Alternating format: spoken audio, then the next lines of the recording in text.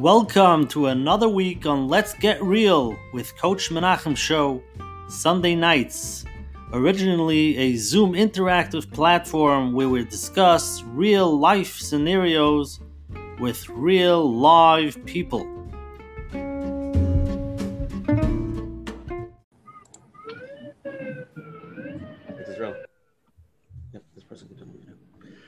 Okay, everybody, welcome to the program. Tonight is going to be our 24th Shir Baruch Hashem that we are doing here. And Baruch Hashem, we're doing very well. We had a very successful up until Yom Tovim. We took a 4-week break. Every Yom Tov fell on Sunday. So me and Menachem had a little vacation. Baruch Hashem, we got a little COVID-19 during the vacation. And we're all feeling better. We recuperated. And we're back. And Baruch Hashem, we have Rabbi Yosef Elephant tonight with us. It's an amazing program. I just want to tell everybody thank you for posting. There was a tremendous amount of posts on all the WhatsApp statuses and all the social media, and a lot of people, posted it to get a lot of people to come here tonight. And hopefully the share fills up, and we really appreciate that. First, I want to give us also a very special thank you to my friend Arna Fried, who really put a tremendous amount of koiches for arranging everything tonight. I really appreciate it, and I really appreciate it. I also want to thank our advertising sponsors, the Liquid Scoop, for advertising us every week, and also want to give a special thank you to Chazak, Rabbi Yaniv, for posting it on all their Chazak networks, COL Live, Mika Sofer, and a special thank you to Chayla Kaufman, Shmuel Sommer from the network, for always promoting us on all the Jewish digital platforms. Just next Sunday, we're going to have also another amazing program. Rabbi Ari Weinstein from Bucks County, Pennsylvania, who's actually the keynote speaker at the Knesset Shluchim. He's going to be talking about self-esteem. He wrote a book. It's called It's Within You. We'll talk about it at the end of the program. It's going to be a very interesting program as well.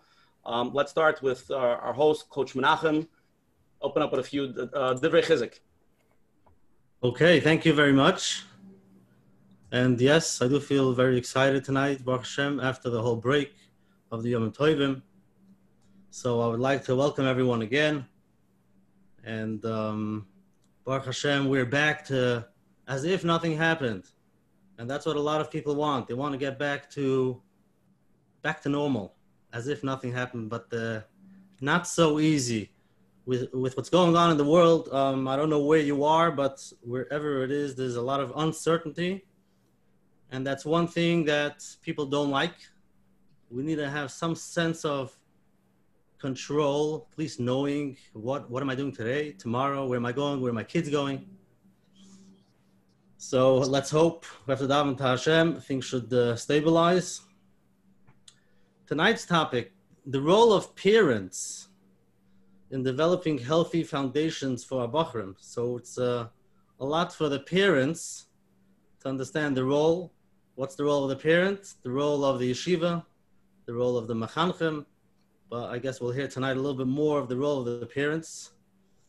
And the truth is, from the feedback and the questions, I got this feeling that people are very excited for tonight's session, because there are people out there with Bachurim, Kanai Nahara, and a lot of questions, trying to figure out what's right, what's wrong, how to do it. And with all those questions, where should they go? So tonight they feel when they're going to come here, they'll get all their questions answered. But that's why I want to tell them that obviously this program, it doesn't give you all the answers. What we do is basically open up things, put them on the table, and hopefully it helps a little bit to give it the feeling that, first of all, you're not alone and it's normal. It's not happening only by you. And you hear different perspectives, different ideas that you can pick up.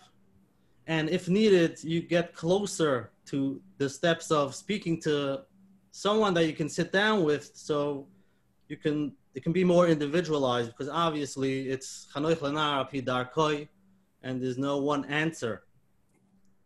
But the truth is, when we're looking for solutions, sometimes when you want to have the solution, that itself can disrupt, that itself can make it harder. Because, like I said before, with the whole uncertainty, we want to figure things out. You see something is not working out, your son is not getting up for Shacharis, or whatever the story is. How do I do this? I can't sit in this unknown. I just need the answer. Tell me how to do it. Then you start calling the Rosh Hashiva and this and that. And then that itself can disrupt and make it harder. So hopefully tonight, with Hashem's help, We should have a lot of atzlacha, and I want to thank you, Rabbi Elephant, for coming on, giving us the time early in the morning, and with the experience that you have with the Bachurim that go through your door, Kanai Nahara. We should have atzlacha tonight with Hashem's help, and everybody should be able to hear what they need to hear so that they can grow and help their sons grow. Thank you very much. Thank you, Coach Menachem. Really appreciate it. Again, I just want to give, say tonight the show was sponsored by Close Talmud in honor of Rabbi Elephant Shlita. Also tonight's shir is willing to go to Schus Le'el Nishmas, Rabbi Yontiv Lipa ben Moshe Yaakov. This Shabbos is going to be the fourth yard site, and the Shama should have a big aliyah in the Schus from Rabbi Elephant being Mechazik, hundreds of people that will be here tonight, much from thousands of people that will watch this shir later on. And again, tonight we're focusing on mainstream Bachurim and the foundation, some basic questions to really help build up their internals, their self-esteem. So we're going to get into that with Rabbi Elephant. And again, Rabbi Elephant is one of the Magdashim in the Mir Yerushalayim. He's known all over for his English-speaking audiences. Rabbi Elephant, please open up for the Olam. Good Chodesh, Shalom Aleichem to everybody. I see that I've been in Eretz Yisrael for way too long. I forgot about the long American introductions and thanking all the sponsors and guaranteeing answers and not answers. I've been away for too long. I see. I forgot all about it. In Yerushalayim, nobody particularly pays much attention to what you say anyway. So you're happy if they let you get up and speak a couple of minutes. But I see that back home in Lakewood and other places, they take these things much more seriously. So I'll try to also. Like the Chashuv chairman said, I want to stress again, these types of gatherings are sometimes misleading, that somebody gets on and they put on a big picture with sponsors and Magachir, and I certainly don't have the answers to any questions, not just to some of them, and I'm sorry to disappoint that nobody's going to walk away with answers to anything, because the answers to all the issues that we're going to talk about tonight and more are found. First of all, you need Siyata Deshmaya, not first of all, and last of all, we need Siyata Deshmaya for all chinuch issues. And secondly, the answers are in ourselves. There's nobody who can provide the answer from the outside for how to bring up our kids. Every situation is different, and every home is different, and every marriage is different. But like Reb Menachem said, and Reb Asher stressed, that we can talk about the topics and the etzem fact that we come together in such a gathering of so many hundreds of Yidden is touching mamish to tears, that so many Yidden come together and want to bring up the kids in the richtige way. The pasuk says by Avram Avinu, is a meritic pasuk in Parshas Vayera. The pasuk says, "Ki yidativ l'mana sheyitzav es bonav es beisei achav v'shomru derech Hashem lasei stoko mishpat." Rashi says that the pasuk shot in the pasuk is that Kosh Baruch Hu says, "I love Avram Avinu." I love ki yidatim. It's a lashon of chiba. Rashi says, HaKadosh Baruch Hu says, I love Avram Avinu because he's going to teach his children as bonav as beisai acharov v'shomru derech Hashem lasei tzedakah mishpat. It's a remarkable pasuk. The pasuk says a statement that HaKadosh Baruch Hu loves Avram Avinu because he's going to be mechanech his children to go in the richtige way. We would think that HaKadosh Baruch Hu loves, quote unquote, Avram Avinu because he was the Amud HaChesed in the world. HaKadosh Baruch Hu loves Avram Avinu because he is the Amud of Emunah in the world. He's the one who revealed HaKadosh Baruch Hu. And the pasuk says that HaKadosh Baruch Hu loves Avram Avinu ki yidativ l'mana sheyitzaveh. Rashi says because he's going to be mechanech the children. It's a remarkable pasuk where the pasuk says that the whole Avram Avinu is what he shtel davek and what he created and what he guaranteed and he invested in the next door. And I think that my introductory words are, number one, the main topic, the main tafkid that we have is to be mechanech our kids. I just read you, it's a mefurish pasuk. Ki yidativ l'mana sheyitzaveh. This is not a side topic. I said this in a kollel in Kiryat Sefer a few months ago of a few hundred Yunga Light, very choshev Yunga Light, Hamidei Chachamim, and they were shocked. everyone had a different version of what they came into the world for and what their main tafkid was. I'm talking about, obviously, not what a person came into the world on the level of Mesilas Yesharim and Das Tfunas. We're talking about what your main tafkid is. You get up in the morning, what's your job? Your job is chinuch. Your main job is not even to make a living, which is very important, and not to daven and not to do all the things. The Pasuk says, Ki yadativ, because Baruch Hu says, I love Avraham Avinu, Lamana she'yitzaves bonav es beis hayacharov. So that's the main tafkid. That's the thing that has to permeate our lives 24 hours a day and thinking about and how and what to do. And that's something which needs to be stressed and overstressed and stressed again, that it's the main tafkid. It's not the job of the yeshivas to bring up the children. It's not the job of the Beis Yaakov to bring up the children. It's not the job of the Moses. By the way, the yeshiva system, when it was created and how it was created, and the Beis Yaakov system, when it was created and how it was created, wasn't created as a replacement for parents. And that's why a lot of the needs which people expect yeshivas to provide are not being provided by the yeshivas, because the yeshiva system has not undergone many changes since it was founded by Reb Chaim Volozhin in its modern version, we'll call it, for good reasons, by the way, because a little bit of stability. Rebbe Nachum spoke about instability in today's world. The drop of stability we do need, and the drop of stability that we do have is how the yeshivas run: first Seder, second Seder, the well-attended Musar Seder, and the night Seder, and all the regular scheduling that we go through. The yeshivas were not meant to provide as a replacement what the parents were supposed to do. It's a tremendous misconception. The yeshiva should do this. They weren't meant for that. And the job of chinuch was the parents, and nobody can replace not the emotional and not the ruchnius job that parents have what to give over to their kids. That's the first thing, that if we would only gather that for that this evening, for that clarity and sense of purpose. I would say two more quick sentences of introduction, just as a headline. That's number one. Number one is our major tafkid is to be mechanech our kids, not the moistus. And chinuch includes a lot of topics. It includes ruchnius, it includes emotional chinuch, it includes growth as a human being. I would extend that to another sentence, which is a whole topic for itself. And maybe if I live according to all the rules of my sponsors tonight that I was sent, maybe they'll invite me again and we'll talk about it at a different time. And that is that Rav Wolbe writes in his famous sefer about chinuch, that in chinuch there are two aspects: there's binyan and there's zriya, there's building and there's planting. The fundamental difference between building and planting, it's a whole topic for itself, but I do want to say the headline in the few minutes that we're talking now. There's zriya and there's binyan. Binyan means you have to build constantly. If a person is building a house or a building and one builds the first floor, the second floor doesn't grow. It doesn't happen by itself. Zriya is a completely different form of growth, where one plants a seed, and with the appropriate nurturing and surrounding climate, the plant grows by itself.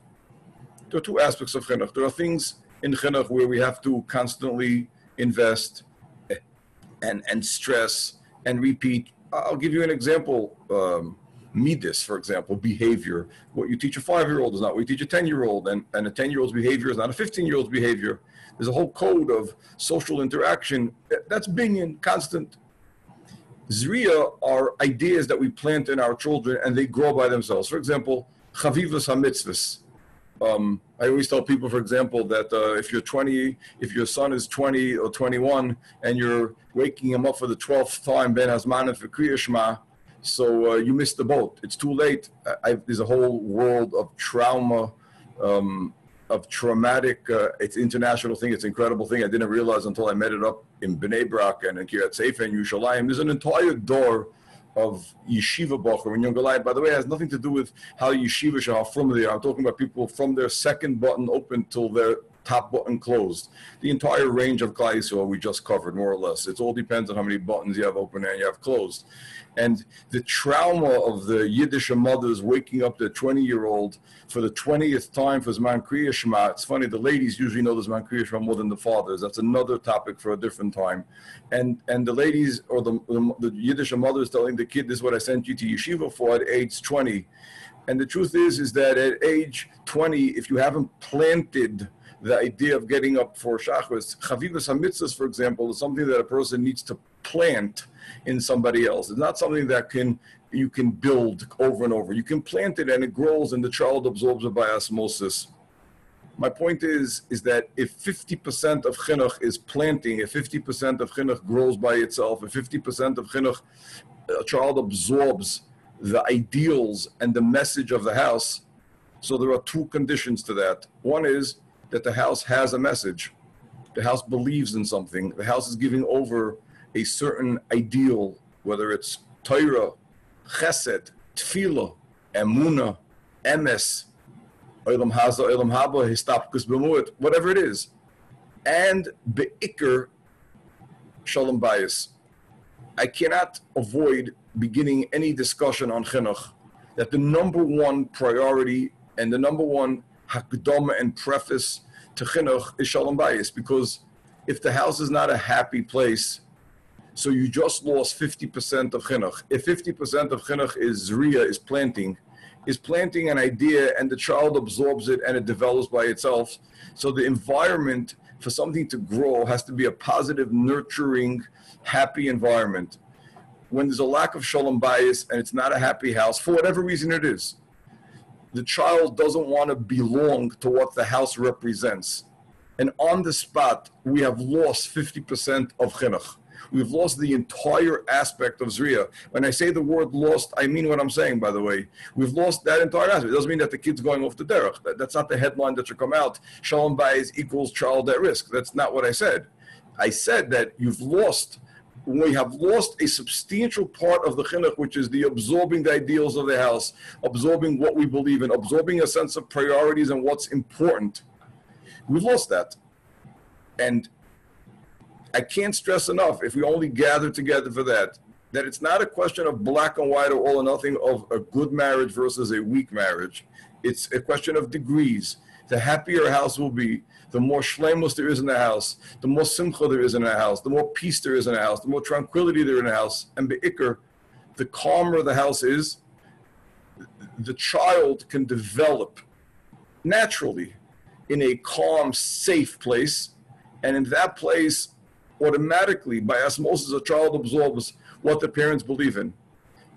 If you would ask me what I would say characterizes to a large extent a lot of the door today, it sounds like a bombastic type of headline. People talk about what the door is, but to a large extent, as the introduction said, the mainstream, what a lot of mainstream Bachurim are missing is a close connection with the house. And if you talk to people in chinuch, they'll tell you, and I've taken this poll myself because it's something which is a theory that I have, and I've seen it played out with thousands of Bachurim, is that what characterizes the door more than anything else in the mainstream Bachurim is the parents have stepped off the job and they're not involved, and they don't understand the critical nature of their role in giving over the ideals and principles of Yiddishkeit, the bren for mitzvahs, the chashivas of davening. They're leaving it to the meisters, and they're not understanding that it's their job, l'mana sheyitzav esbanov, and therefore the role of Shalom Bayis in this issue has become decreased because a lot of people don't appreciate the critical nature and primary nature of their role in the ruchnius development of their children. Emotional development, people understand it a little bit easier. Also not enough. But the amount of Bachurim that I see who are not connected or haven't absorbed, I'm talking about good boys from all the yeshivas, who haven't absorbed what their parents' home is about and what the message that they're getting.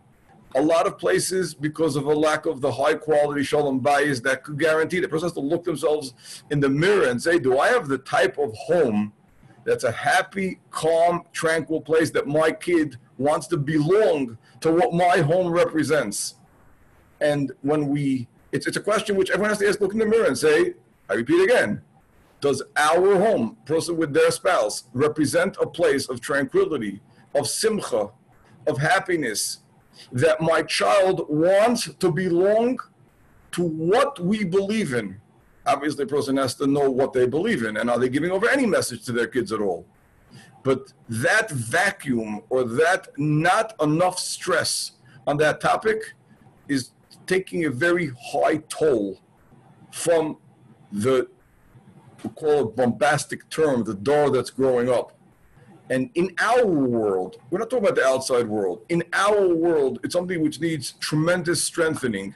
It needs tremendous fortification. It's something which needs investment. And I think that the combination of, the understanding of the primary role of our job as parents in our children's lives, and not to rely on the meisters. There's so many things that the meisters can't replace parents' job. And then understanding the role that Zriya, that parenting, plays in that role. And understanding the primary role of Shalom Bayis, the primary role. When I sit with a bachur, after 10 minutes, I can tell them the state of their marriage. Most of the parents whose children speak to me don't know they're speaking to me, so they don't have to worry that when they walk down the street. But it's almost like a CAT scan. A person can know how a person's marriage is by how the kids look. Are the kids happy? Are they calm? Are they focused? Do they have a clear message, or are they just floating disconnected? And perhaps particularly facing the nisyonis of today's door, the most important tool that a person has is to be connected to something, to belong to something, to be part of a firm that believes in a certain message. It's perhaps the most important tool that we have to fight off the nisyonis, to be able to have the koiches, to continue l'mana sheyitzav es bonov es b'yeiser acharov. The Sfas Emes says one more line. Rashi says that the pshat in the pasuk is that HaKadosh Baruch Hu loves Avram because he commands his children. The Sfas Emes says HaKadosh Baruch Hu gave Ava to Avram Avinu in order that he should transmit it. That geshmak and that Ava, that bren, he should give over to the children, which means that the most important thing that we can give over to our children is the bren for Avodas Hashem and the fire for HaKadosh Baruch Hu. But we have to understand that that's our job, our tafkid, and it's a full-time job. It's something which requires tremendous cognizance, tremendous awareness, and obviously tremendous siyata d'shmaya and tefillah. Thank you, Rabbi Ella, for such a beautiful opening. I just want to tell everybody we got a tremendous amount of questions that came in. Me and Menachem got a lot of emails. We try to categorize it. So let's start with some of the questions that we already have. And again, Rabbi Elephant and all of us wanted, people have a question, please text me. We want it to be interactive. It's mainly question and answer, so please feel free to ask a question. Again, we're trying to get the basic, the general topics. You want to do the poll? What? Let's do the poll. We'll take a poll first, and then afterwards we'll get into the questions. Rabbi Elephant, it's a 2-minute break for you. Okay, it's America. I got the idea already. Yeah, the sponsors, Nathan's Hot Dogs, how it goes. I got the idea. It's a shame you're not doing the elections already now. We'll take a poll for that also. Question number 1. Where do you feel your son is being influenced by the... Everybody answer. It's anonymous, just so we don't get a concept already. Do you think it's mainly from the home / the parents? Option 2 is school rebbeim. 3, social or friends. Or number 4, they're just not sure where the kids are getting the most of the influence. Question number 2. If you ask your son, if we were to ask your son, what is his relationship with his father, I think he would answer. A, very close to his father. B, we talk once in a while. C, we talk, but he doesn't really get me. D, we're totally disconnected. Answer it, and let's just get it. Rabbi Elfan, you get a little feel from what the oil thinks over here. Let's go. 5 seconds. Interesting. Rabbi Elfan, you can see, they can't see the answer. We're going to share it with everybody. You can see it, but they can't see it. Okay, here we go. 3, 2, 1. Okay, so everybody, the majority of people, 43% feel, most people do feel the influence by the son is really from the home and the parents. I think Rabbi Elephant, right? Do you agree with that? I'm happy to see that we have a good crowd here tonight. This is a growing crowd. Listen, 10:30 night, you have 500 here. So this is the B'nai Aliyah. I don't know why you brought me on, even if that's the percentages. Somebody to lead it. Very few people think the school Rebbeim. Look at that, Rabbi Elfan. 9% of people think the school and the Rebbeim are actually influencing the kid. 38% of people think it's social and friends. 10% are not sure. If you ask your son what do you think his relationship with his father would look like, 51% of people, most people think that they're very that their son thinks they're very close with them. 21% of people think we talk once in a while. 90% of people say we talk, but he doesn't really get me, and 9% feel disconnected. It's very interesting. That's very interesting. Very interesting. Okay, let's get to the first question. It's a very basic question. I think a lot of people have this question, so we'll start with this. And again, anybody who wants to ask a question, please text me. Again, live questions go first. So anybody wants to ask anything, text me, and we'll put you on live. Rabbi Elfin, nobody has to be embarrassed, right? The opens. We're not talking specific, just general, right? You have to ask the sponsor. Sponsor's anonymous, so I can't ask him. Me or most of our yeshivas today, the bar level of learning is very high. My son is struggling to stay afloat. He tries very hard, but he feels like he's failing. What advice could you give a parent that he feels his kid is just not staying up to the level of the yeshivas today, which, again, I don't know if you agree, but we feel most yeshivas the bar is pretty high on most, yeshivas. It's like you said in your words, that the question of the high bar of yeshivas is a question which is, on one hand, specific to every child and every situation. So I would say a number of practical answers. Number one is that it's very, very important when a child is particularly in the transfer stage from 8th grade to Mesivta to make sure that the child goes to a Mesivta that's appropriate to his level, okay? And not look for glory or a good name or a potential how it's going to look on the shidduch resume. It's critical. There are different levels of Mesivta which operate on different levels of learning, each one in a wonderful way with wonderful rabbeim. It's critical to find a place that's adapted to the child's level. That's A. The critical years are the years of the Mesivta. The Bachurim who struggle, the question is referring to Bachurim who struggle with the bar of yeshivas, is during the Mesivta years, as we know. A Bachur who can get out of Mesivta in one piece is okay, generally speaking, and whatever challenges Yeshiva Gedolah brings with it is a different story. But the falling because of the bar is during the Mesivta years.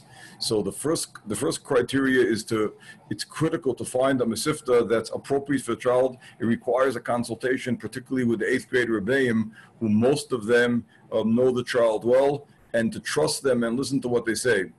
The second issue of children struggling is that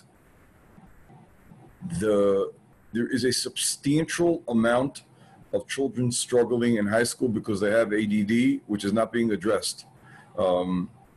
It's something fascinating over the last 5, 6, 7 years since ADD came to the front. I've met countless Bachurim, not from Mir necessarily, even more from other yeshivas, who came into me and described a chain of years and years of struggling with learning. And it looked like the bar was too high. And in the end, they had ADD, where they had a problem with focusing. There's a huge amount of Bachurim. I had a Bachur who was by me the other day from a very, very chashuv yeshiva, a very, very chashuv boy.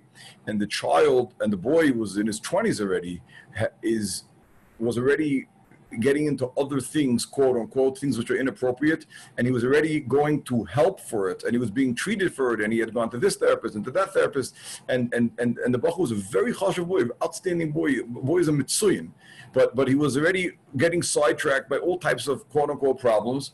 And I said, listen, I don't know you. He sat outside in my chutzner over here in Yerushalayim because of distancing. And I said to him, just tell me about yourself. So how do things go? 5th, 6th, 7th, 8th grade, 9th grade. And the boy, Agav Orcha Mamish, in a backhand, he describes the difficulty in focusing and the difficulty in following. And there's no question about it. The boy's been suffering for 10 years because of ADD. And I'm using ADD as a muscle. There are a lot of Bachurim. When I say a lot, I'm not talking about massive majority or these huge bombastic numbers, but many of the Bachurim who are struggling with the bar of the yeshivas, either they're in a place where they don't belong, and people would save themselves a tremendous amount of agmas nefesh if they would not send to places which are above the child's head, and they would accept it. It requires a certain level of humility for that, to recognize that not every child has the same level. It's not an easy nisayon. But then when children don't do well in school, in a vast percentage of the cases, there's some sort of learning disability, whether it's ADD in many, many cases, which could be treated easily with medicine, or other learning disabilities, which could also be treated appropriately. I've seen over the years, including many people sitting here tonight who have had children who struggled with the bar and got the diagnosis to help them, who saw dramatic results after being able to put the finger on what the cause is. The third thing is that there's a tremendous amount of support that could be done to a child in Mesivta by hiring somebody to learn with them to prepare the Gemara the night before. It's a very, very low-level technicality, but it's a difference of night and day. Another reason why children struggle in high school, and I don't want to, I'm afraid they're going to shut off my screen if I say it, because you people in New York don't want to hear about it, is because of technology.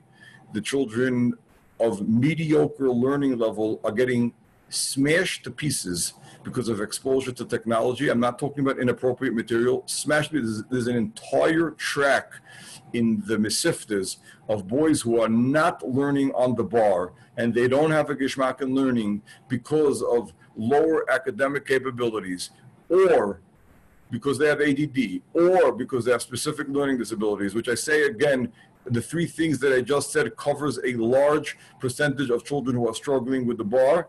And because of either loose parenting or bad friends, they're being exposed to technology, which is the makah b'patish. It's the nail in the coffin. You take a child, and it's funny that's where and it's obvious, because the child who's struggling with a high bar of a yeshiva, it doesn't have a geschmack in learning.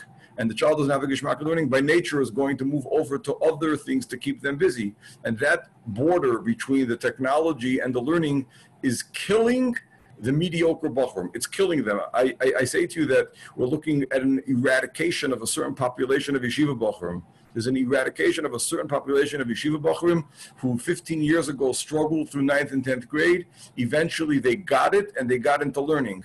Those children today who are struggling in 9th and 10th grade are not making it to 11th grade. When I say not making it, I'm not talking about going off the derech or at risk. I'm talking about they're not making it to get a geschmack in learning, and then they'll learn for a year or two and go off to work a lot earlier than they should have or could have. And the combination of not getting the appropriate diagnosis in 9th and 10th grade, or being in an inappropriate place, or not getting the support of learning with a younger man at night, which is critical, not the father to learn with, but a younger man to learn with. Most parents learn with the children in a tense way. And then having those children who don't have a geschmack of learning, today they have other options. That combination is lethal. I can't stress it enough. And it's threatening an entire generation of children who are below the bar. It really requires a separate gathering just for that to talk about. Rabbi Elephant. We have a lot of live questions coming in. I also have a lot of questions, so we're going to try to little mix it up, okay? Okay. Ask them. But Ron wants to ask a question. Yeah.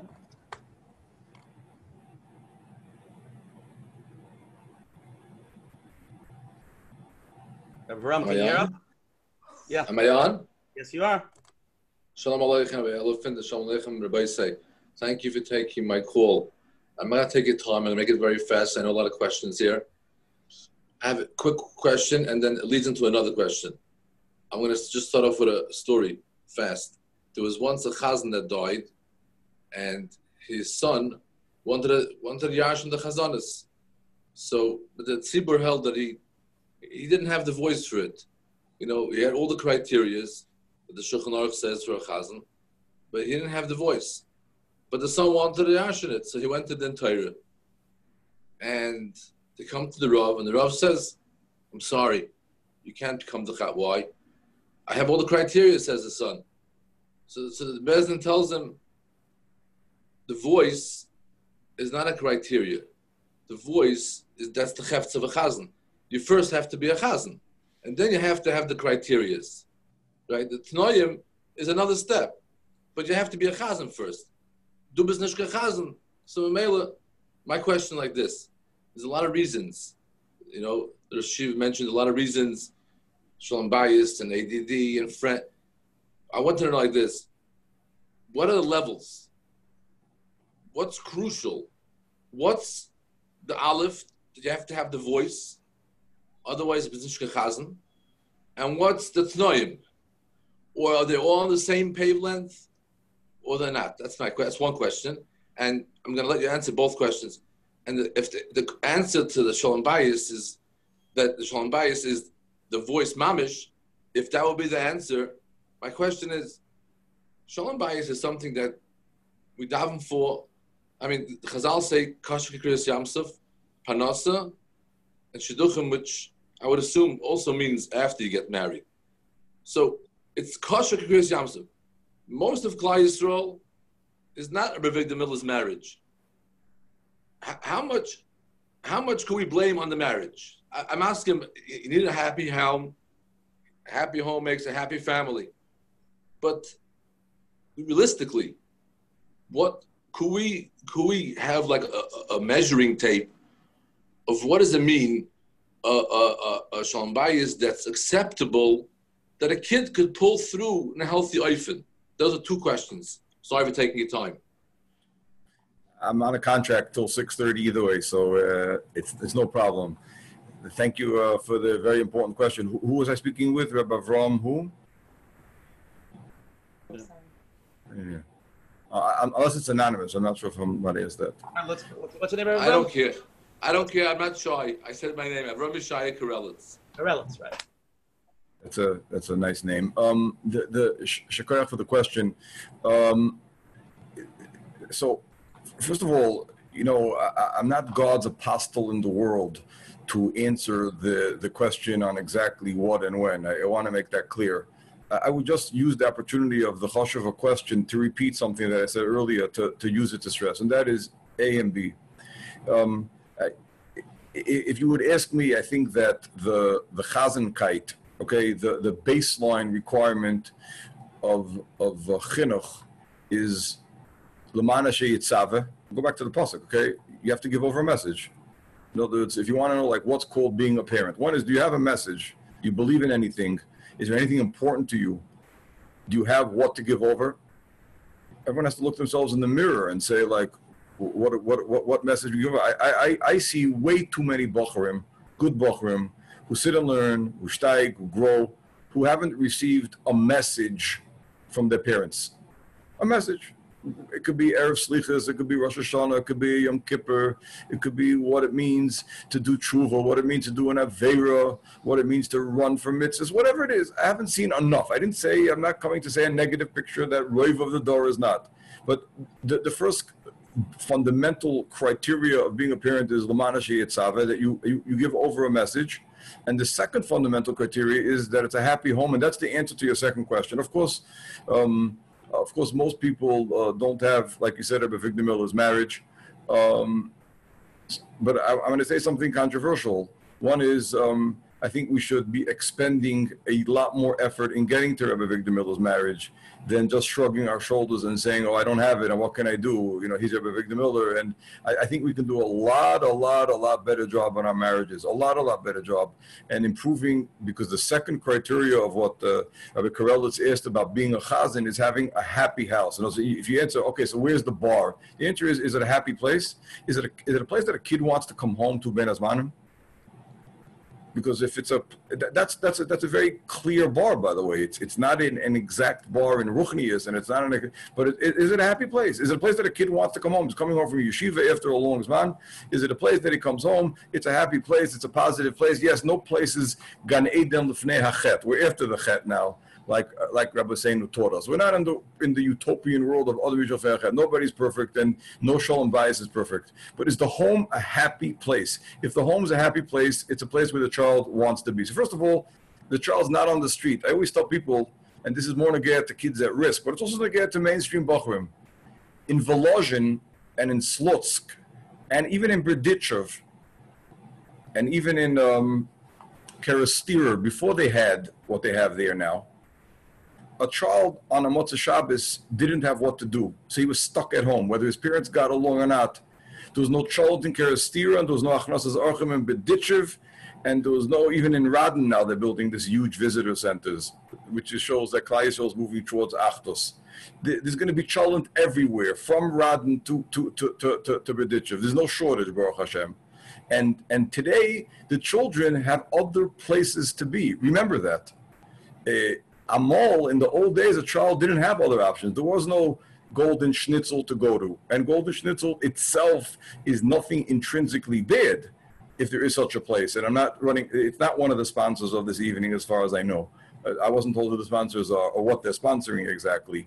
But a child today has an option of going to Golden Schnitzel if there is such a place. Now, a child 100 years ago didn't have that option. But our children have options where to go. And if the house is not a happy house, and not a place, you have to ask yourself, the answer to Rabbi Karel's question is a very clear question. Is my house a place my child wants to be?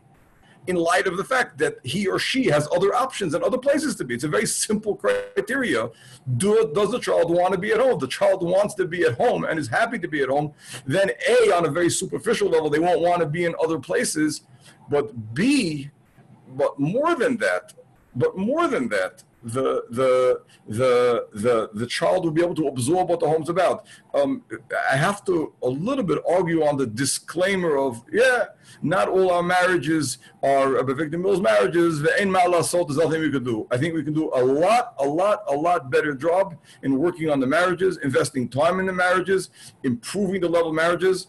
And if people need professional help, they should go for it. If there are problems in communications, it would be worth the whole gathering tonight just to stress that, and no, not to be satisfied with mediocre marriages. And we're not going to take a poll on that of most people if they have mediocre marriages, good or great. That's the poll that we're not going to take tonight for obvious reasons. But I would argue only with Rabbi Karel's in this point of don't be satisfied with not Rabbi Victor Miller's marriage, and don't be satisfied with mediocre marriages, and invest time and effort in improving it and constantly upgrading it. And there is what to do about it. It's a topic for a separate gathering. Okay. I saw Pachad Yitzchak, which I want to stress. I wrote it recently in an article that the Pachad Yitzchak points out that after Adam Rishon was created, there are two aspects to Adam Rishon's creation. He was created and given life, and HaKadosh Baruch Hu put him in an environment of nurturing and support. There's Gan Eden, there's the creation of Vayipach Ba'apav Nishmas Chaim. HaKadosh Baruch Hu created Adam Rishon, and then HaKadosh Baruch Hu put Adam Rishon in a place of nurturing. The Pachad Yitzchak speaks out that after Yom Kippur, a person gets life back, and then comes Sukkot, where HaKadosh Baruch Hu puts you in a nurturing, supporting geographic location. That's why after the Chet of Adam Rishon came death, and he was driven out of Gan Eden. There's the Gavra, there's the person, and then there's the place that you're in. What's interesting is that what characterized Gan Eden, which is this place, this geographic place of nurturing Adam Rishon, and also what characterizes a Sukkah, is they're both places of Simcha. The Sukkah is a place of Simcha. That means the place where a person nurtures and cultivates and grows is a place of happiness, and that's the critical role of marriages. Continue. Go ahead. So the question is, before we go to question number 2, the question for parents, there's a lot of pressure for the boys before they go to Mesivta. They discuss it in class, and they see where the good boys go and where the shvacha boys are going. And obviously, everybody wants to go in the good Mesivtas, and there's a lot of pressure. And like you said, that it's very important that you find the right place for the child. So what could the parent do if he sees his son is not listening or not ready to listen because he wants to go with the good boys, even though he might not benefit from going there? What are the two choices that you're offering, by the way? He wants to go to the good Mesivta. So what?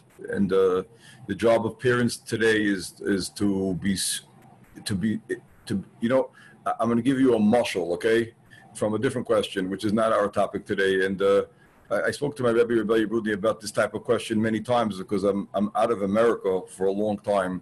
All types of questions about children who want to do all types of things that parents don't want them to do, okay? Okay, we're not going to get into the topic today because it's going to turn controversial. And also, I'm a Yerushalmi, where my son goes to a cheder where they're only allowed to play with a certain size ball. It's a whole different topic. It's a whole different thing. We'll talk about it at a different time, okay? And the answer is that a parent has the right and the obligation to do what's good for their child, okay? So the question, what do you mean, but the kid's going to explode and this and that? So again, we go back to the fundamental basis of tonight's discussion. People who have happy homes and good relationships with their kids, nothing happens when they say no to a child. And the fundamental fear that we have, like I'm going to ask Rabbi Coach Menachem, like, what's the problem? Why can't you say no? Are you scared? What are you scared of? Are you scared that the kid's going to go off the derech? So all of Klal Yisrael, from the time that the first article appeared in the Jewish Observer so many years ago, which exposed us to the topic of kids going off the derech, which is a major, major topic and a major source of pain to countless parents, and it's a sorrow for the tzibur and for the yachid. But all of Klal Yisrael is paralyzed by the fear of my child going off. So I can't say no from A to Z. What's the question, Michal? If it's not good for your kid and you have a normal house and you have a good relationship with the kid and there's warmth and love, nothing's going to happen. The kid will grunt or will say no. It's like the whole question that you're asking, and I'm not criticizing the question in other way, by the way, don't misunderstand me. The question is a snapshot of our whole world we live in today. What does that mean that a kid's 8th grade, he wants to go to school, it's not for him? You tell him no, and you explain to him, you sit down with him lovingly and warmly, explain to him, the kid won't be happy, he won't be happy. But the ability to survive that crisis and the fear that's articulated in the question that you're asking, I'm speaking out the fear that's behind the question. We're afraid to say no to a kid. What are you afraid? Let's say you're convinced that this Mesivta is not for the kid, okay? You're convinced. You've made your judgment, Baruch Hashem. You're a person who you understand yeshivas. You've grown up. You know that it's not for the kid. And the inability and the fear to say no is just pure paralysis of the door that's afraid to say no to a kid and something which is critical for the children. We need to stop being paralyzed. The kids are not going off the derech so quickly, by the way, okay? And they're not everyone's at risk. And we're allowed to say no to a kid. You have to have a happy house. You have to have a good relationship with the kid.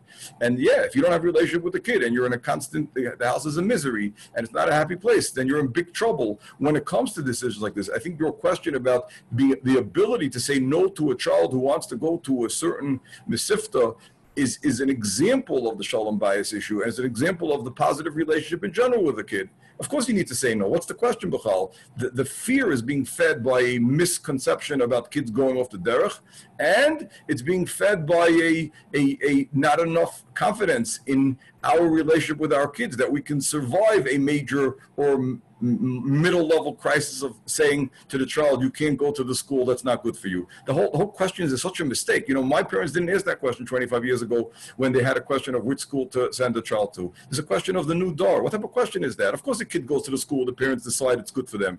The fact they're asking such a question, and I'm not criticizing, is just a mouthpiece of the total fear and paralysis that an entire door have been taken hostage by these 8th graders who know nothing about anything, okay?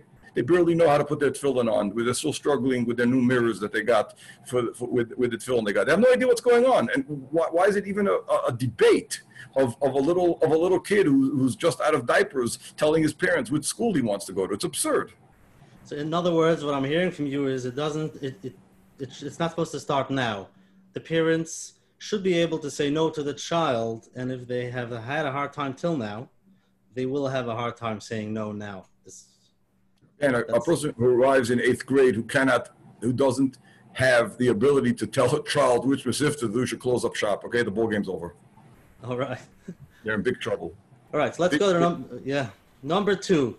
How do we deal with the issue of widespread low self-esteem and the pressure and anxiety between the Bachrim or what Bachrim have today's days? I don't think the two things are connected.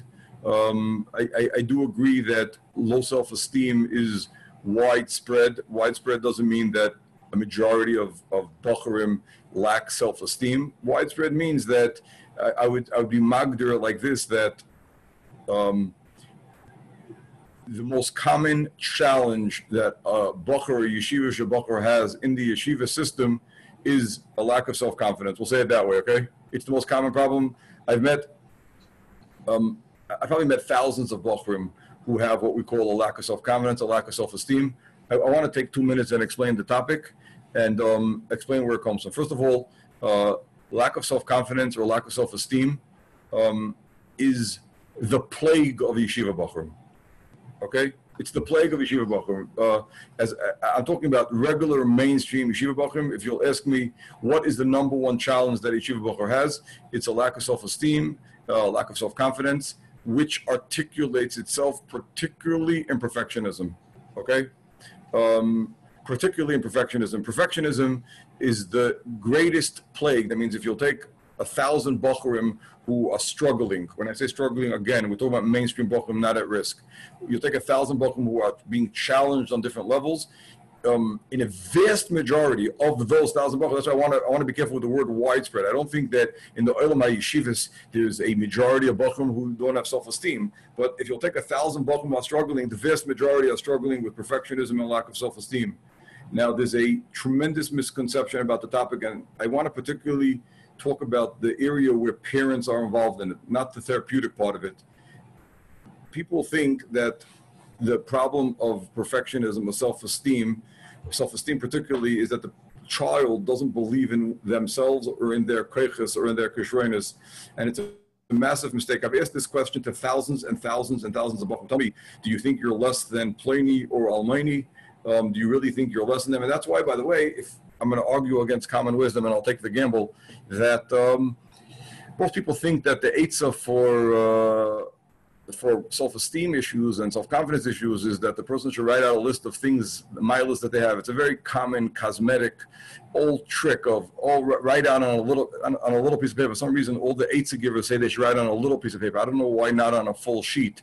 Maybe they think the sheet will look maybe fuller because the boy finds himself 10 minutes or something. Like, take a little piece of paper. They tell a little memo book. Those little memo books that you carry in your pockets with all your kabbalas from Rosh Hashanah. That people should find them. If Chas Hashem something happens, they should know what you merkabel on Rosh Hashanah, and they have to write into these little memo books their milas. And I have to tell you the truth that after talking to 30 years of bachrim, I haven't found that it helped one bachur, because the poor soul knows what his milas are, by the way, better than everybody else. Halay, besides being a lack of self-esteem, he's also a bal gaiva, and he knows exactly what his milas are. By the way, gaiva is not a steer to self-esteem and perfectionism. The issue of self-esteem, which articulates itself primarily in perfectionism, of not being able to gauge whether I'm doing well or not, is the plague of good yeshiva bachrim. It's the plague of good yeshiva bachrim. Now, where do parents come into this? I'll explain very quickly because we have limited time, but it's important. Since this is the plague of good yeshiva bachrim, perfectionism is a situation where the child lives in a world of black and white. What I would call is the thermostat broke. The thermostat, which allows a person to measure oneself, whether I'm doing well or not doing well, and have a fundamental sense of satisfaction and accomplishment, is broken. And this is the plague. This is the real problem of self-esteem. It's not a problem. It's as opposed to common wisdom, where the lack of self-esteem is that, oh, I don't believe in myself. I don't believe in myself. It's not true, by the way. I have yet to find the bacher who thinks he's stupid or doesn't have any talents at all, unless obviously the person is clinically depressed, which is a completely different topic. There's no real thing of, I don't believe in myself. What we do have is people who are going into perfectionism because they don't feel good about themselves. Okay? So the lack of self-esteem, perfectionism, lack of self-confidence is not because the child or the bacher doesn't believe that they have koiches, but rather because they don't feel good about themselves. So they have moved into what I call a track, or we'll call it, I'm going to say a bad word, like being addicted to perfection. Perfectionism gives me a high, it gives me a rush. A person feels good about themselves. People who fundamentally don't feel good about themselves are going to move to perfectionism because that's the only thing that doesn't give them a good feeling. I'm going to say something a little bit bombastic, if you don't mind, okay? People have yeshiva bachrim. That's what tonight's discussion is about, yeah? I'm going to tell you something incredible. I have met, over the years, hundreds of bachrim who arrived in my dining room who said to me, from the entire spectrum of yeshivas in Yerushalayim, okay? Who came to me and said they can't get up in the morning, they're not functioning for a seder, they're not doing well, etc., etc., etc. Okay? I'm going to tell you something astounding. From my statistics, again, I'm sure there are people out there who have other statistics, but from my statistics, 100% of them, I'm saying an incredible number, 100% of them, except for those who are clinically depressed, which is very rare, by the way, okay? Except for those who are clinically depressed and needed anti-depression medicine, 100% of them didn't get up in the morning because they were perfectionists. There's a certain crowd of bochum who think that I have Ruach HaKodesh, by the way. It's an incredible thing. Only them, they're the only ones who think. My wife knows I don't have.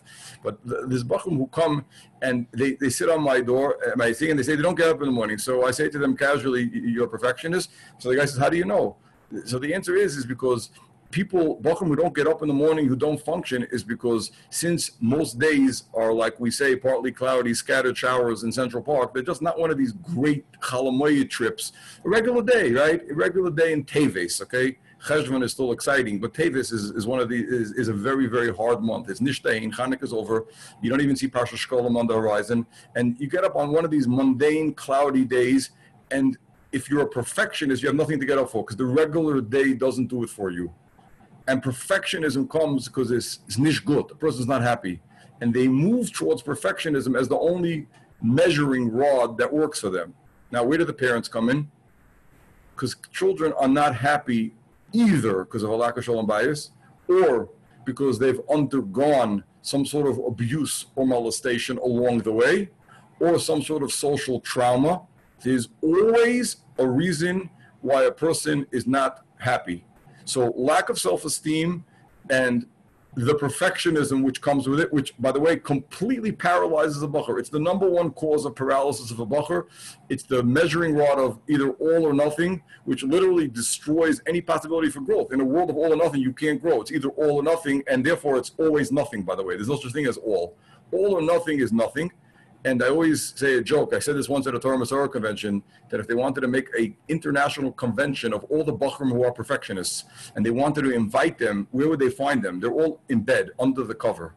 They're sleeping. They're waiting for the next new sugya, for the next two dots. That's going to make a new haskola and a new bren. I think Oz Vahad is going to come out with a new Gemara for the new door that will have two dots every two lines. The Vilna Shas was for a non-depressed door. They have the two dots every half a page.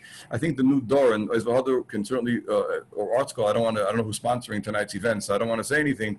Whoever will be will put out a new Gemara that will have a two dots. Amr Abaya, two dots. You say Tichavusa, we'll make a new star. And the next sugya, we're going to mamish. We're going to knack with all the Rishonim and all the Achronim from the K'tzais till the Nesibis with all the Rebbe Kiva Eges and all the Birkush Shmuel for statement in the middle of the second Rashba when the guy has to make a cheshbon. He didn't get it 100%. He's out of the ballgame, but he has another two dots coming up. And he tells his Chavrus, I'll be back next week.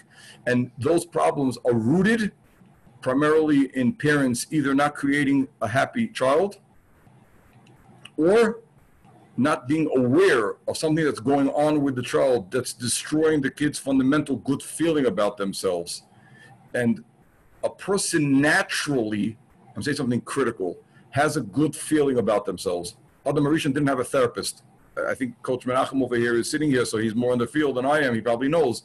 Adam Arishan didn't have a therapist. Can you believe it? How do we know? He was the Nezer Abriya. It doesn't say that he was created with a therapist. It says it was Chava came along afterwards. No competition.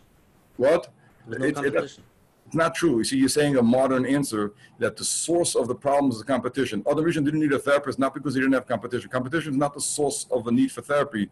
A person who's happy with themselves doesn't depend on outside criteria and doesn't care for this competition, okay? Adam Rishon didn't need a therapist because he was Nezer Abriya, who was created b'shleimus, and he had his own internal happiness. Afterwards, things got complicated. That's why we're gathered here tonight. The person who grows up in a safe, happy environment has self-confidence. I repeat, a person, you don't need to give your kids self-confidence. You don't need to tell them 50 times a day they're great. If they're happy, they know that. And if they're not happy, you're telling them won't help a ki who's there and also writing these ridiculous lists of all the miles they have.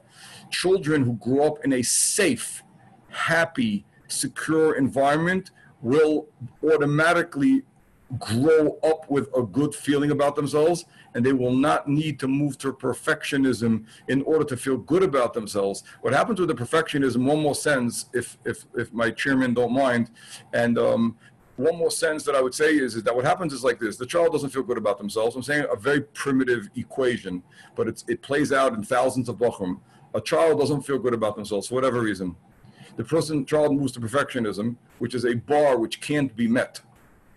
Then, since it can't be met, the sense of failure kicks in. So then I must be a failure. And that's where the lack of self-confidence comes from. I'm saying opposite in the common wisdom. I know that, but I've seen this play out in thousands of bachrim. You know, you ask me about children not living up to the bar of mesiftas. Most of sense of failure that bachrim have is not because the mesifta that they're in is above their bar. Most bachrim have a sense of failure is because they don't feel good about themselves. They've created in themselves a bar which can't be met. The reason why they've created that bar is because it's only that bar that gives them a sense of success. They've reached this incredible horizon, which can't be met, by the way. And then when they don't meet that all or nothing, begins the sense of failure. The real sense of failure is a derivative of the perfectionism rather than the cause. And then we're in trouble. But a lot of this could have been avoided if our children would have fundamental good feeling about themselves. And here I go back to like a parrot. I don't want to, again, argue with Rabbi Karelitz, but here Shalom Bayis plays a major role, not in my introductory words where I spoke about absorbing the messages of the house, the fundamental emotional well-being of a child in their natural state grows up happy, has self-confidence. It's not something that you need to acquire from a book or from lectures. A person in their natural state is happy. Mela is a healthy, productive human being. The trouble begins when the child is not happy. They move towards perfectionism, and that's when all the tsaras happen. This is the number one plague of Yeshiva Bochurim. I'm not going to say that a majority of Yeshiva Bochurim have. Almost 100% of regular mainstream Bochurim who don't have emotional issues and don't have emotional turbulence struggle with this issue. It's something that could be very well taken care of in early childhood to avoid it. Wait a second. It's a topic for an entire evening. I have many parents over here that are sitting and listening. And because they have a little bit of perfectionism themselves, when they hear the words from you, a safe, happy, and secure home, they feel like they can close shop. So again, they need to deal with their perfectionism. By the way, I'm going to say something controversial, if you don't mind, but that's what you brought me on for tonight. And that's all you want in America. You're just looking for something to be controversial. I understand that. In Yerushalayim, we're just happy with just a regular day. But in America, you're always looking for something exciting. Perfectionism, in a way, when a perfectionism in any area of life crosses that boundary which disturbs functioning, okay? It can only be taken care of with therapy. It can't be fixed any other way, not with Shari Tshuva, not with Orchas Tzadikim, and not with any Avodas Hashem. Unfortunately, it's a plague in our community, the perfectionism. You articulated it in the name of the parents sitting here tonight. So not all of them, yes, because that would be a perfectionist thing to say. There's no question about it that the perfectionism is plaguing us as a community. It's not coming mistakenly thought from unrealistic spiritual or ruchniist expectations. It's coming more from post-war issues, which we're not going to get into, of the people who you represented are perfectionists grew up in houses which created that. And if a person finds that they or their perfectionism is causing them any sort of dysfunction, I take back the word any sort, substantial dysfunction in their lives, whether it's in child rearing or in their own ruchnius growth, and they're not able to get out of that, there's no question about it to get professional help on some level. I have not seen people get out of perfectionism by themselves. I'm talking about on the level of perfectionism, which is hampering their day-to-day functioning. If we only gathered here tonight just for that, it was worth it alone, because it's something which is plaguing our community. It's plaguing parenting. It's plaguing learning. It's plaguing growth. It's plaguing davening. It's plaguing avodas Hashem. Perfectionism is the plague of our community, and it's emotional based. Everybody for their reason of where they come from. In most cases, I'm stressing, it is not in a place which handicaps a person to the necessity of getting professional help. It's not, okay? But in places where a person feels, if you're representing somebody over here in your question of parenting who finds that perfectionism is hampering their parenting, okay, they should go. Perfectionism is not, I've spoken to people where, I always ask a Bach who's a perfectionist, tell me why you're perfectionist. Why? The guy says he was born this way, okay? I've heard this from thousands of Bachim. They were born this way, the perfectionists. So then I would suggest that Dor Yesharm should have a new genetic testing instead of Tay-Sachs. This is a much more common genetic disease. By the way, this is common for Sephardim and Ashkenazim and Hasidish. This is not an Ashkenazic genetic disease. If Taka people are born with perfectionist tendencies, then it's something that I would urge all of you to check before you do a shidduch. But it's not. Perfectionist or not? I'm sorry. Did they do a shidduch with another perfectionist or not? I want to know for the test. Absolutely, the misery is common. The point is that it's not a genetic thing. It's something which is an emotional based thing, which needs to be addressed. So if it's hampering a person is living within, a person's fundamentally happy. I go back to Rabbi Karelitz's guidelines. Then it's okay.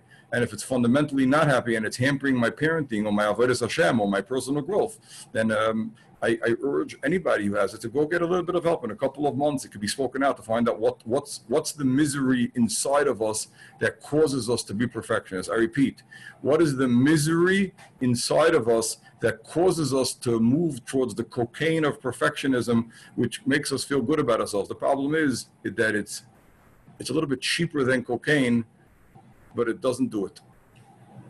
I just want to say, I want to try to move the cover. I'm trying to move through. There's a lot of live questions people want to ask, and I want to, we so many topics we didn't even touch on yet that I want to try to get to if we could. Rabbi Fried wants to ask a shayla. First of all, I would like to thank Rabbi. First of all, I would like to thank Rabbi for coming on. It's a tremendous chizuk for me, and I'm sure it's a tremendous chizuk for others as well. So Rabbi mentioned before the issue of many Bachurim turning to technology. Now, we know that a person is mushpa from his sviva, and there are many people that have either smartphones or internet access in their home, computers, and many parents, fathers and mothers, and many people say they need it for panasa, which is probably true, but to a certain extent, many people would agree that a lot of time is spent on technology for things which are not for panasa, even though people say they need it for their daily life, but people spend a lot of time on technology for unnecessary things. And some people would say they even spend majority of the time with technology not associated to panasa. I know a few people like. What? I know a few people like that. Go ahead. And the fact remains that Bachurim are in a sviva of ashpa, of seeing people using technology constantly wherever they go. My question is, should be our she'ifa as parents? What goals should we set for those that need the technology for panasa? What goals should we set to set a proper example for Bachurim that they shouldn't have this ashpa and desire to get involved in technology? So the truth is that two things. One is on a technical level, I'm not a tag office. So on a very technical level, the standard of how and what to do is hard for me to answer, certainly in a public forum. I think every person on their level, okay? Second of all, the topic of technology, as much as all of you who are sitting here, that I'm looking at are bored of the topic, I can assure you that it has not been, you don't want to hear about it. And Rabbi Fried, they're not going to let you ask a question next time again because you brought up the technology issue. And it's the last thing that anybody wants to hear because the Olam has been there, done that, and nobody wants to hear about it at all. I'm watching Rabbi Parnas over here frown that again, the technology thing came up again and you're ruining the entire evening, Rabbi Fried. But I appreciate our Noach, Sein Gesund und Stark, that you brought it up because I'm going to say the following sentence again. We should dedicate, I say to Coach Reb Menachem and to non-coach Reb Usher, that we should make a gathering about technology. It's an issue which has not been dealt with appropriately in our tzibur. I will say the following, though, one sentence. I'm going to repeat again what I said, and you can quote. The very stark Bachurim in the Olam HaYeshivas, which is a majority of the Bachurim, as opposed to common wisdom, by the way, a majority of the Bachurim in the Olam HaYeshivas are doing very, very well. A vast majority, the thousands of Bachrim who are steiging, who are growing. Anybody tells you otherwise, just go into the shuls in Lakewood Ben Azmanim and look at the thousands of Kinderlach who are sitting and learning Ben Azmanim. The shuls are packed with people. Anybody who tells you otherwise that the door is falling apart, the door is not falling apart, the door is good and the door is stark and the door is learning, everybody's good. And they're not in trouble with technology. The tzibur that's getting killed by the technology are the Bachrim who are what we call middle-level Bala Kishreines or middle-level success in learning. And they're the ones who are getting smashed to pieces from the non-boundaries of parents with technology and inability and the availability of what they have. It's an entire discussion of putting it on the table. And I've said this in public many times. There are 560 people, it says on my screen, sitting in front of me. If all of you would put a stop as a tzibur to the proliferation and dramatically lower the exposure of your children to technology and the amount of time it's spent on. And when your child comes home and says, everybody has, and you would say, well, we don't, okay? And we're different, and gather together a majority of your children's classes and put a stop to it. It's an entire discussion. I don't want to get into it, okay? Because I really, if there'll be somebody to sponsor this event at a different time, not for my salary, by the way, it's for the ads in the what do you call it? If there be somebody to sponsor it, so then we'll gather together and talk about it. I do want to talk about it. I think it's critical, but I will say that you should all know that your inability as a community in America, as a tzibur, as a Torah dikat tzibur, your inability to put a stop to this, your inability to tell your kids no, and your inability to stop what Arnach spoke about, the ridiculous amount of time that you as a tzibur spend on the iPhone, not with inappropriate material, on appropriate quote-unquote material, is killing the middle Bachram, killing an entire Dar middle Bachram. I told a major askin a few weeks ago, I'm going to say something controversial now, but I stand behind what I said, that the cause of the shidduch crisis in America is because a vast amount of middle Bachram who don't have a huge geschmack in learning are getting killed by the technology. I repeat, the cause of the shidduch crisis in America is because an entire population of Bachrim who would marry good girls have fallen out because the parents didn't know how to make boundaries with technology, and the numbers therefore are misbalanced, okay? Because a boy, in order to learn, can't learn when he's exposed to technology or playing Fortnite at night with his friends on the thing. It's killing the middle door. So the shuls are packed with boys who are learning. The good yeshivas, the oilam is steiging. And the middle bacharim who don't have such a geschmack of learning are getting smashed to pieces from ridiculous video games, computers, narishkeit, like Fortnite and other addictive games. I think that's what it's called, which has swept through the frum communities. It's destroying your children. It's the biggest failure of Haredi Yeshivish America since the war, the inability to stop this plague, and it's wiping out a certain part of our population. Just you don't see it because most of the tzibur is doing very well. But part of the tzibur on it, and those hundreds of kids a year who are getting destroyed from the Fortnites of the world are falling out of the shidduch system, but we're not talking about shidduchim tonight. That's a different gathering. But it's the cause of the shidduch crisis, or it's exacerbating it. Go ahead. It's almost Shachris. Let's go ahead. Okay, Mrs. Greenspan. Hi, how are you? Thank you so much. I'm really appreciating this drasha that you're giving. And I apologize if you addressed my question. I was listening and I don't think it was addressed. It was mentioned before that a lot of the children, the boys that struggle have low self-esteem. And it was mentioned that a lot of the problems come from a home where the shalom bayis is not what it's meant to be, or where the children are not, they don't feel safe and loved. But how about if somebody has 6, 7, 8 children, and of those children, all but one are happy and well-adjusted, and you see one child who is growing up in the same warm environment with the parents that have modeling the same happy, healthy marriage, and the parents are doing everything they can to make this child happy, and you see what's going to be in 5, 10 years from now. You see the children who are not happy, and you see the path that they're taking. What could you do to proactively, if everything is being done to model a healthy, happy house, and the rest of the children are falling in line, what could be done proactively to make sure that this... So I don't have the answers to these types of questions. You know, Zin, there are tsaras in the world which I certainly don't have the answer to. We don't have answers to all the questions, okay? And you know, specifically, you're talking about an unknown child, okay? But generally speaking, okay, I'm saying something not from my experience. I'm just saying as a conversation piece, and that's why I'm not going to go into length about it, because I don't think I have any more wisdom to offer on this topic than you do, Mrs. Greenspan. And that is that generally speaking, in most cases, there's a cause why the child's not doing well, either emotionally or academically. Now, again, you're right. Not everything comes from marriages. There are outstanding homes with marriages where kids don't do well. The only thing I can tell you, besides to daven, by the way, is to get the child early on an evaluation, either psychiatric, psychological, emotional, or educational. And I've seen dramatic results from these things. That's the only contribution that I have to tell you. There's usually a reason why a child, but there is such a thing as a child who's difficult, and I don't think in this context or any context I have what to offer to fix that. Really, there are tsaras in the world, and not everything is easy, and there's nothing that I'm saying tonight. I preface my words tonight that's a solution for all the problems of Klal Yisrael. We're not going to fix the hole in the ozone with all the aces that we're talking about tonight. There's no question about it that there are exceptions to the rules. I can only tell you that in many situations a good evaluation would have helped. Sometimes there's personality disorders. There are things like that which are serious issues which could be helped or can't be helped. I don't have a magic potion for you. I appreciate it. Thank you. Rabbi Elephants, this is one of the questions I want to get to tonight.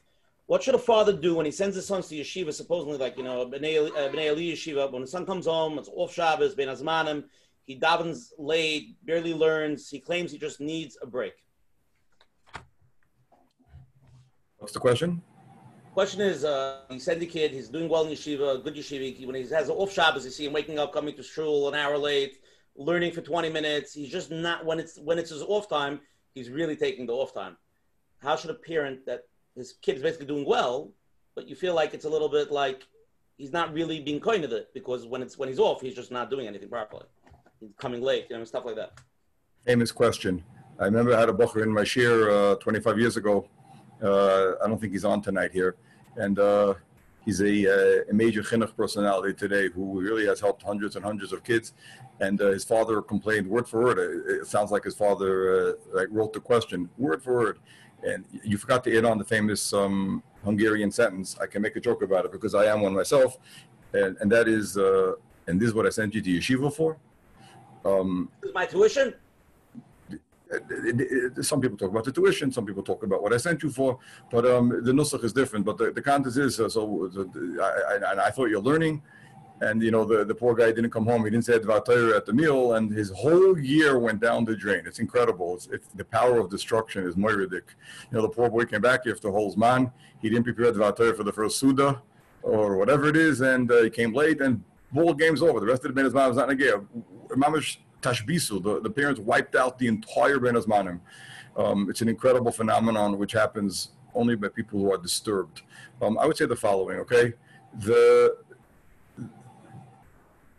With chinuch, there's two things which are critical to this type of question you're asking. One is we need to deal with our children with a long-range view, not with a small-minded view of today, okay? So everything we do with our kids, it needs to be with an eye towards the finish line of where we want to get to. Let's say you have a kid who's 15, 16, 17, he went to yeshiva, he came back, okay? Let's say you have a picture of where you want him to be when he's 20, 21, okay? You have to think about in every day, first of all, I'm talking about ideological level of the way we deal with the child in every scenario is what's going to get them to the finish line, not what's going to get them to daven or get up now in this particular Ben Azmanim or not. So the decisions of how to deal with a child who comes home Ben Azmanim and wants to quote unquote relax or with davening, all that. First of all, in general, the decision of how to deal with it should be done with a long range view. I'm saying this because I believe this question is a springboard to bring out this point. Many times we get stuck in local events. And a very smart Jew in Yerushalayim, who I used to ask chinuch questions, when I would ask him these types of questions, would tell him, okay, so you'll say X, Y, and Z, and then va'azma, I'll translate for you. He would say, and then what? In other words, the first answer to this question is and then what? So you'll say something. Tell me what you gain from it. And what I'm saying just now is perhaps the most important thing that I'm saying tonight. You know, in Yerushalayim, where I am now, is what's called a major part of Yerushalmi activities is what's called the Chiyuv Machal, right? Right? You know, everyone's busy making machals about everybody else. When you see these huge posters which hold up the walls, like they say, Machal Rabasi Nizdaza Eretz Yisrael Abameos Parasal Abameos Parasal. You've all learned in Eretz Yisrael. You've all been there, done that with these huge posters, and you all know that the Machal is not a way of bringing up children, by the way. So whenever you say anything out of your mouth to a child, you need to ask yourself and say, va'azma, and what's going to be the result? You told the kid off. So first of all, on a local micro level, my answer to your question is like, and then what? The kid's going to get up early because of that. He's going to have a happier person. You, in the long range picture of chinuch, chinuch requires long range planning, not short range planning. We don't live for the minute in chinuch. When we talk about guidelines of chinuch, we're talking about the end game of where I want to get to. So first of all, when a child comes home in a Ben Azmanim, you can't focus on the Ben Azmanim. You need to focus on the longer picture and the longer relationship with the child of where I want to get to. Okay, that's A. But second of all, on the particular question that you asked, leave the kid alone. That's my answer to your question.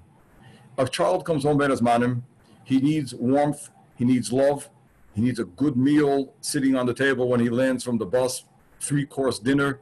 Fridge should be full as much as economically you're able to do it. He needs warmth and love. He doesn't need your nujurai. Imagine the guy's in these pressure cooker a whole year. We're talking about a boy who comes from Beis Zmanim. He's in this. Look at this intrinsic steer between the two parts of today's evening. On one hand, everyone's asking about the high bar that's above the kids. So these poor kids are in these moistus where the pressure. The top yeshivas are pressuring the kids like crazy. Fine, they're doing great. The other yeshivas are pressuring and they're not making it. Then the poor kid finally comes home, Beis Zmanim, right? And then his parents are standing over him. You get up for that, and you get up for that, and don't eat so much that, and you already took that from the fridge. Why are you taking again? And why are you drinking so much soda? And why are you going here? Why are you going there? Leave the poor kid alone. He has one island in the world where he comes home from a very anxiety-pressured world. He's out there trying to find himself. He's out there trying to survive. He's out there trying to succeed. And then he comes home for a few weeks a year into Vita, a pressure cooker alone. I always say it's very simple. With waking up your kids, Beis Zmanim, I'll tell you what I did, and I believe in it as an ideal. Ask your child, do you want me to wake you up? Now, there's a very simple mamanashach. If the child says, I don't want you to wake you up, so then you're in trouble anyway. If the child says, wake me up at a certain time, so wake him up at a certain time once. You're not an alarm clock, by the way. You're a parent. You wake up the child once. You don't need to cause post-trauma by waking up the child 20 times. The kid didn't get up. It does not mean that his man was a failure. I repeat. A child who comes over at his man and doesn't get up for davening and doesn't open a sefer. I have children of mine today. I have a child of mine who's a Baki in Shas, who he even learns in brisk. Can you imagine? And he was there for 7 years, and he writes the notebooks now. He writes the hefta now in the Kachim shir over there, and he knows Nashim Nezik, and that's why I sent him there to learn Kachim. And I remember one of the Beis Zmanim when he was 16, and he was a tremendous mitzuyin. I remember he did not open a sefer the entire Beis Zmanim, not even a Tikkun Korim, not even the Divrei Torah and the Yossi Neman, nothing. He didn't open a sefer the entire thing. And I remember, because I was one of these Hungarian worried second generation parents, I was worried that what's going to be is going off the derech, and I represented your question, and thank God I have a sane wife who taught me, and I bit my lips until they bled, and I didn't say a word. And the next Beis Zmanim he learned. You want to know why Bachurim who learn an entire Zman don't open a sefer Beis Zmanim? Answer number one, I don't know. I've experienced it myself. I was also once a Bachur. By the way, all of us are once Bachur also. It's funny. All these people asking these questions, I don't remember that I learned so much Beis Zmanim or got up in time. And I don't know, we turned out okay. I even got myself to get to this evening to speak. So it must be that people who don't learn every Beis Zmanim well, eventually something does come out of them. And it's not the end of the world. Nothing will happen. Leave your children alone when they come home Beis Zmanim. You don't need to tell them to learn. If you have a child who's not learning, so you're in trouble anyway the whole year. Why does all this tzoros have to land on Punk the time he comes home? Punk the whole year, everything's okay, and then the kid comes home for 2 weeks, and Tati and Mommy standing him, and they do it all types of ways. Who are you learning with this morning? Who says, I'm learning this morning? And what did you learn this morning? Who says, I learned? Who says, I want to? Leave the kid alone, by the way. He's doing fine. He did well the whole year.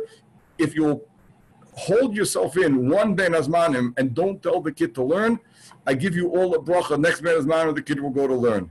I can guarantee you that if you nudge him, you'll find the next Beis Zmanim, he opened a business and is doing all types of things. But one thing, he's not home, that's for sure. Leave the kid alone when he comes home Beis Zmanim. Leave the kid alone. Ask him what time he wants to get up in the morning so that you can wake him up once for Shacharis, and ask him what he wants for supper. Those are the two questions, not in that order that you should ask your children when they come from Beis Zmanim. Carry them, give them covet, tell the boy, wow, you learned an entire Zman, especially during the trying times that we're in. You steiged, you grew, you're the center of the house, you're the diamond of the house. Don't tell your kid to go learn Beis Zmanim. He will go by himself, and if he doesn't, you're in trouble anyway. Wow, a lot of information. Huh. What's with a kid that's still home and has to go to Shacharis in the morning, and the mother wakes him up, I guess, a few times? Say that again? The mother's trying to get the child to go to Shacharis in Yeshiva. The child says, I'll go 9 o'clock, 9:30. I can daven local. But it's not... I don't have an answer to that question. It's a specific issue and a specific situation. You understand? I don't have an answer to anything. Like I said in the beginning, every situation is different. Why a child's not getting up in the morning. It has to be found out why the child's not getting up in the morning. You understand? Beautiful. Okay, so this is a question that came in about the son is not stopping, doesn't stop shopping. He needs up-to-date style clothing, always needs to be the one in his class. That's the first that has that style. So the person that's asking the question is, how can I explain to him, number one, that he doesn't need it, number two, I can't afford it, and number three, that's not how he's going to grow up to be a Talmid Chacham. So I think the third part of that's not going to be a Talmid Chacham. He can spare the child the speech, okay? Because I'm not sure that's exactly what the kid needs to hear.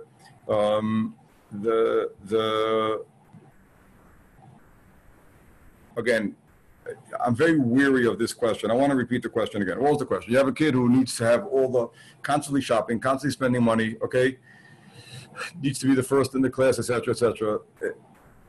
I'm very weary of answering the question because I'm afraid that if people have such a child, they may rely on what I'm going to say. And I believe that it's a specific question more than a general question. It depends on every situation. However, I will give a general answer with having said the disclaimer that I just said. I said a disclaimer. In other words, a question like this has many exceptions to judge, but I would say it's divided into a very general into two types of kids, okay? There are kids who have serious emotional issues that causes this, okay? In which case, there's one set of rules. And then there's a regular kid who got out of control, where a parent needs to make boundaries, and a parent needs to be able to say no. Okay, that means there's a very delicate balance of. I want to point out two things which are critical. Okay, on one hand, the idea of saying, "Well, I didn't have it when I was young, so you can't have," is poison. You know that line? It's the second popular line after the line of "This is what I sent you to yeshiva for." That's popular line number one. Popular line number two is, "Well, I managed without it. Why can't you?" Stay away from narishkeit like that. Okay, kids have different needs. And if you can afford it and the kid has a reasonable need, give it, okay? That's A. However, when you're talking about things which are unnecessary, absolutely, okay? And out of the budget, parents are allowed to, parents should not relay severe financial distress that they're into middle age and young children. The children can't deal with it. It's part of the child feeling safe and being taken care of. However, you are allowed to say no, and you're allowed to say we can't afford it, and you're allowed to say you don't need it. Within the range of not saying all the time, well, I didn't have it, so you don't need it, and within the range of supplying a child's legitimate needs. A child's legitimate needs are not what you think they need, but it's also not what he thinks he needs, okay? You know, we live in this world of extremes. Either we live in this world of, well, I didn't get it, so you don't need it, or give the kid whatever he wants. I don't live in that world. I think that there's a middle ground over here where a person can give a child more than they think the child needs, and yet not give the child whatever the child needs. And I would add on something a little bit deeper. People think that discipline or boundaries plays a role is another whole topic. It's really another whole topic for an entire evening, the idea of saying no to a child. But I just want to say one sentence. Can I jump in? There's one more question that's similar, and I think it's going into this. Basically, I'm going to read it, and it's really my question personally.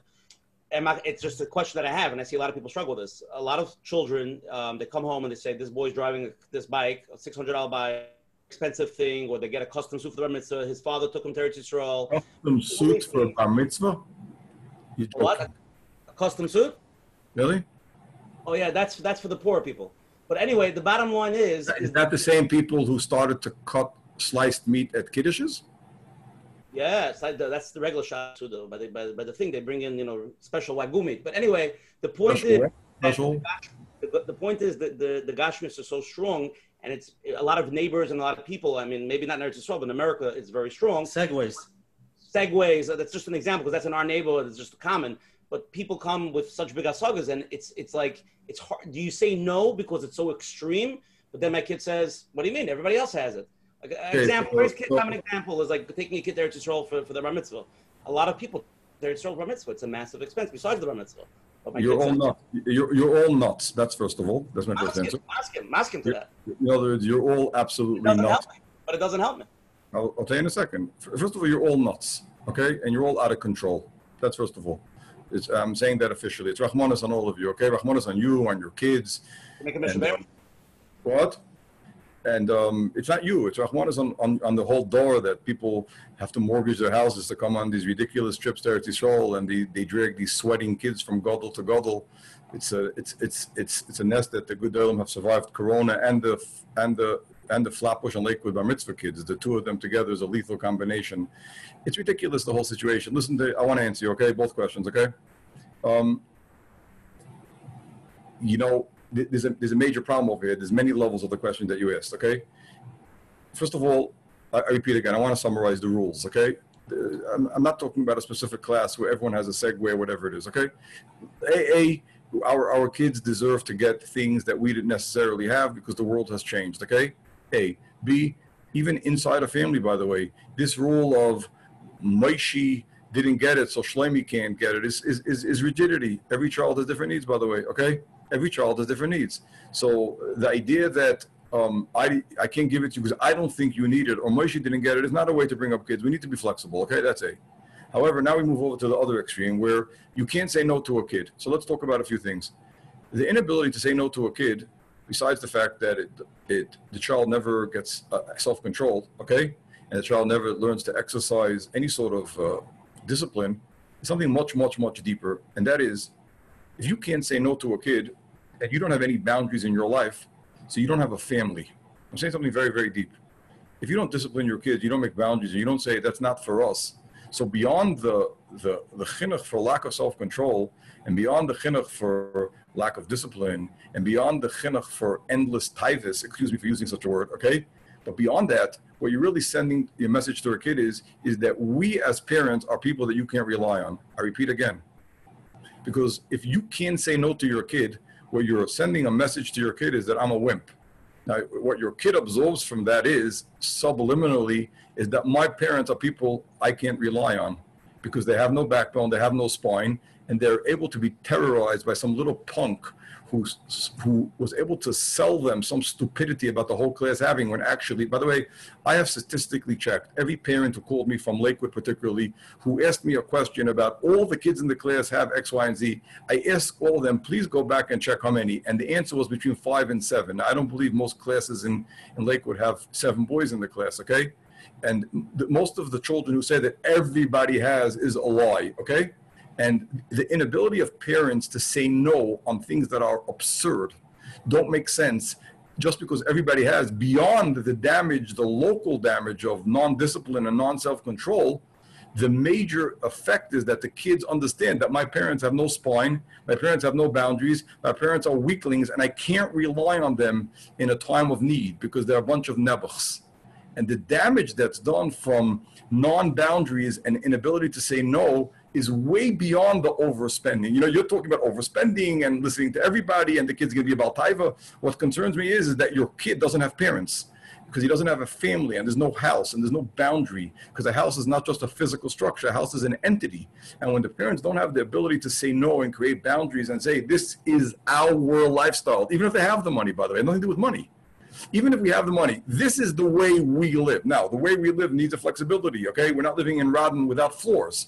But this is our standard of living, either because this is what we believe in or because this is what we can afford. The inability of parents to give over that message and stand behind it to their kids means they don't have a family, and the kids absorb that when I'm going to be in trouble, I don't have anybody to rely on because my parents are wimps. And the damage from that is far more than the extra segue or ridiculous trip for bar mitzvah that they took. Well, I have to tell you, we have to live up to this. It's a problem. It's a challenge. It's not a problem. And if all of the 542 people who are still on here now would gather together and stop believing the narishkeit of everybody has and start to go back to sanity, we could stop this craziness. Just everyone's afraid of everybody else's shadow. You're all, when I say you, I don't mean anybody sitting in front of you. You as a community have been taken, you've been kidnapped by 13-year-olds. It's an incredible thing in the history of Klal Yisrael.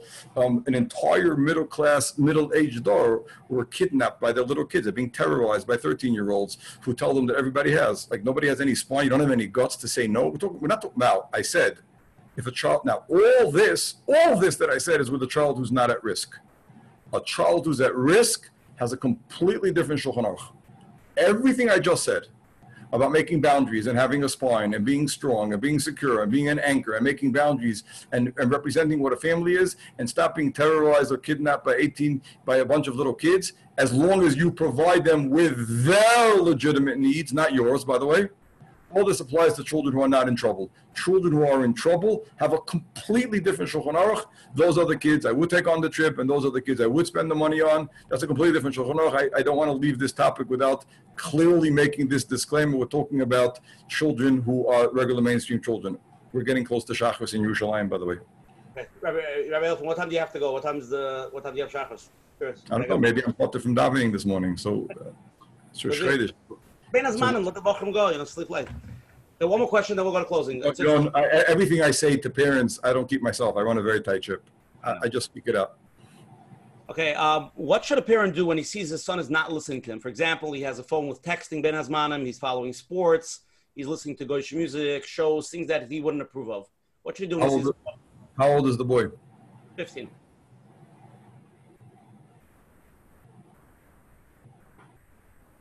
I don't want to answer the question in public. It's a hard question to answer. It depends on the child. It's not a klal. Okay. I think that by saying what I just said, I think I answered the question. Maybe Yovan. What I mean to say is that it requires a tremendous amount of wisdom. You have to find out whether the kid is ability to listen and to grow. You have to find out why the kid has drifted from, again, I'll say it in a different way. If your house is a house where the father's listening to Goyish music, and the father's watching movies, and the father's busy with technology, so why are you asking the kasha what the kid is? The kid's just like you, like the famous song says. Okay? So then what's the problem? If the kid has drifted from what you believe, it depends. A lot of these children who are listening to Goyish music, etc., are people who go under the question of kids coming home with Azmanim and not learning, leave them alone. Okay? And some of the kids, you know something, I will answer your question, okay? The answer to your question about the 15-year-old who's listening to Goyish music, etc., is as follows. You could and should say something to him if there will be a purpose. Here comes the Yerushalmi rule of Azma, and then what? You said something. You got something out of it? There's no chiyuv mochal with kids. So you only say something to a 15-year-old about something that could help if there's a reasonable chance that it will have a positive effect on him. If it has no effect on him, then turn a blind eye. The rule of Azma applies to teenagers. I'm not talking about 8, 9, 10-year-olds where the power of influence of chinuch is much more. Today, a 15-year-old is a ganza man di Omar, and he's a whole world, and he's also rebelling because he's a teenager. The rule of saying to a kid criticism generally follows the rule of Va'azma, and then what? You said, and then what? Don't use your kids as a mocha in Yerushalayim. Don't make mochas with your kid. And don't say things to kids which don't have results. And in general, a person has to make sure that his dialogue with his children is fundamentally positive. You have to be able to look back at a whole week that a child is home and be able to create a situation where a majority of the dialogue with the child is positive. But the answer is a 15-year-old who's listening to Goyish music and you obviously don't want him to, the purpose would be only to say something if there is a result. If there's no result, bite your lip and ask him what he's listening to. Okay. I just want to say one thing that just happened to me today. I don't know, I'll say covered Rabbi Elephant. I was talking to Rabbi Shimon Russell today from Eretz Yisrael, and it came up in the conversation. He was saying that from all the years of 30 years of dealing with kids off the derech and everything and his own personal experiences, he said that from having a loving home and having the stable home and putting down the rules of like, this is what we do, this is what we don't do. He said from his experiences, most of the kids that had a loving home, as they got married and as they got older, came back because they felt comfortable and loved in the home. They felt the security. The people that had the unstable homes, even afterwards, they still had many tzaras afterwards. I'm just saying to your point. I think that the problem is that this topic has been kidnapped for the kids at risk. Since a vast majority of over 90% of the kids are not at risk and they're doing fine, we can give them some warmth and love also. Nothing will happen. Exactly. Garnish Veshatten. Okay, Shkoyach Rabbi Elfman for coming on. I just want to give some closing, Rabbi Elfman. You'll go at the end. Thanks for coming on tonight. You gave tremendous chizuk for me, for everybody on. There was literally hundreds of people on it tonight. And Hashem, there will be a video. I'll send it out to everybody. Everybody can watch it. Everything's recorded. And hopefully you can really be mechazik thousands of parents. I really honestly feel like we barely touched the surface. I had another 15, 20 questions, and there was a lot of topics we didn't touch, some things we spoke about earlier. So, Rabbi Elfman, I don't know your schedule. I know you're busy, but we're going to have to talk. Maybe I'll quit my yeshiva. I'll do this full time. This might be a better malach. Anyway, and Yeshiva, you're doing anyway, virtually come out anyway, right? No, we're live. We're live now. Again, tonight's show was sponsored honestly by a close Talmud in honor of Rabbi Elfin Shlita. And again, this was a Zeichen Nishmas. Rabbi Yontif Lieber and Moshe Yaakov was 40 yards to Shabbos. Hashem have a big Elias Chus. So many people.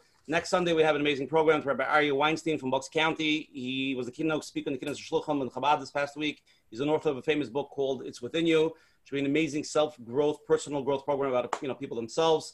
Shem, I hope everybody comes on, tell people about it. I spoke to him. He's a dynamic person. Should be a very, very tremendous year, and it'll be a big chizuk for the olam. Everything tonight is recorded. It's going to be available tomorrow on Menachem Bernfeld's website, menachembernfeld.com. If you have any questions, please email Coach Menachem at Gmail, Rabbi Elfant. If he gets any emails, we'll forward it to you. If you have anything to say to Rabbi Elfant, please feel free to send it. Tonight's share is also recorded. This is share number 24. If you want to hear the share, please call. We have a number, 732-924-8464. It's option 4, and this whole share is recorded. You can listen to it on the phone as well. I want to give a special thank you again to all our advertising sponsors, the Lakewood Scoop, for every week pushing us here in Lakewood, for Chazak.org, for always helping us, Robbie and Eve, I really appreciate it. COL Live, Mrs. Mika Sofer, and special thank you to Chayla Kaufman and Shmuel Sommer for always promoting us digitally. Coach Menachem, closing words. Rabbi Elephant, I'm getting messages already that it was really amazing, tonight's share. So it's coming in from the chats, emails, Baruch Hashem. But again, I'm going to say what I always say, a lot of information. And now we have to start figuring out, where do we start? And like you put us into our place, all the Americans, everybody with their things. And the chachma is to figure out, where do we start? And like you said, the perfectionism. Many us parents have to look deeply and see where we're up to and how it's affecting our kids. And I think the one thing that I took out tonight in the hardest thing is to be able to bite the lips when you need to, like you said a few times, because to differentiate, what am I doing because I need my kid to give me nachas, because that's what I want. How many times did you hear I am me, and not really about the kids, and how much is it me and how much is it the ego that needs the kid to do? And there's a lot of introspection, and I guess next week we'll see how Rabbi Weinstein tells us to get some self-worth. I'm not sure if he'll tell us to use the small notes or not, but we'll find out next week. But there's a lot of work. So thank you again, Rabbi Elephant, and thank you all for coming on tonight. And Amitz Hashem, hope to see you next week. And thank you, Ushi, for a great job.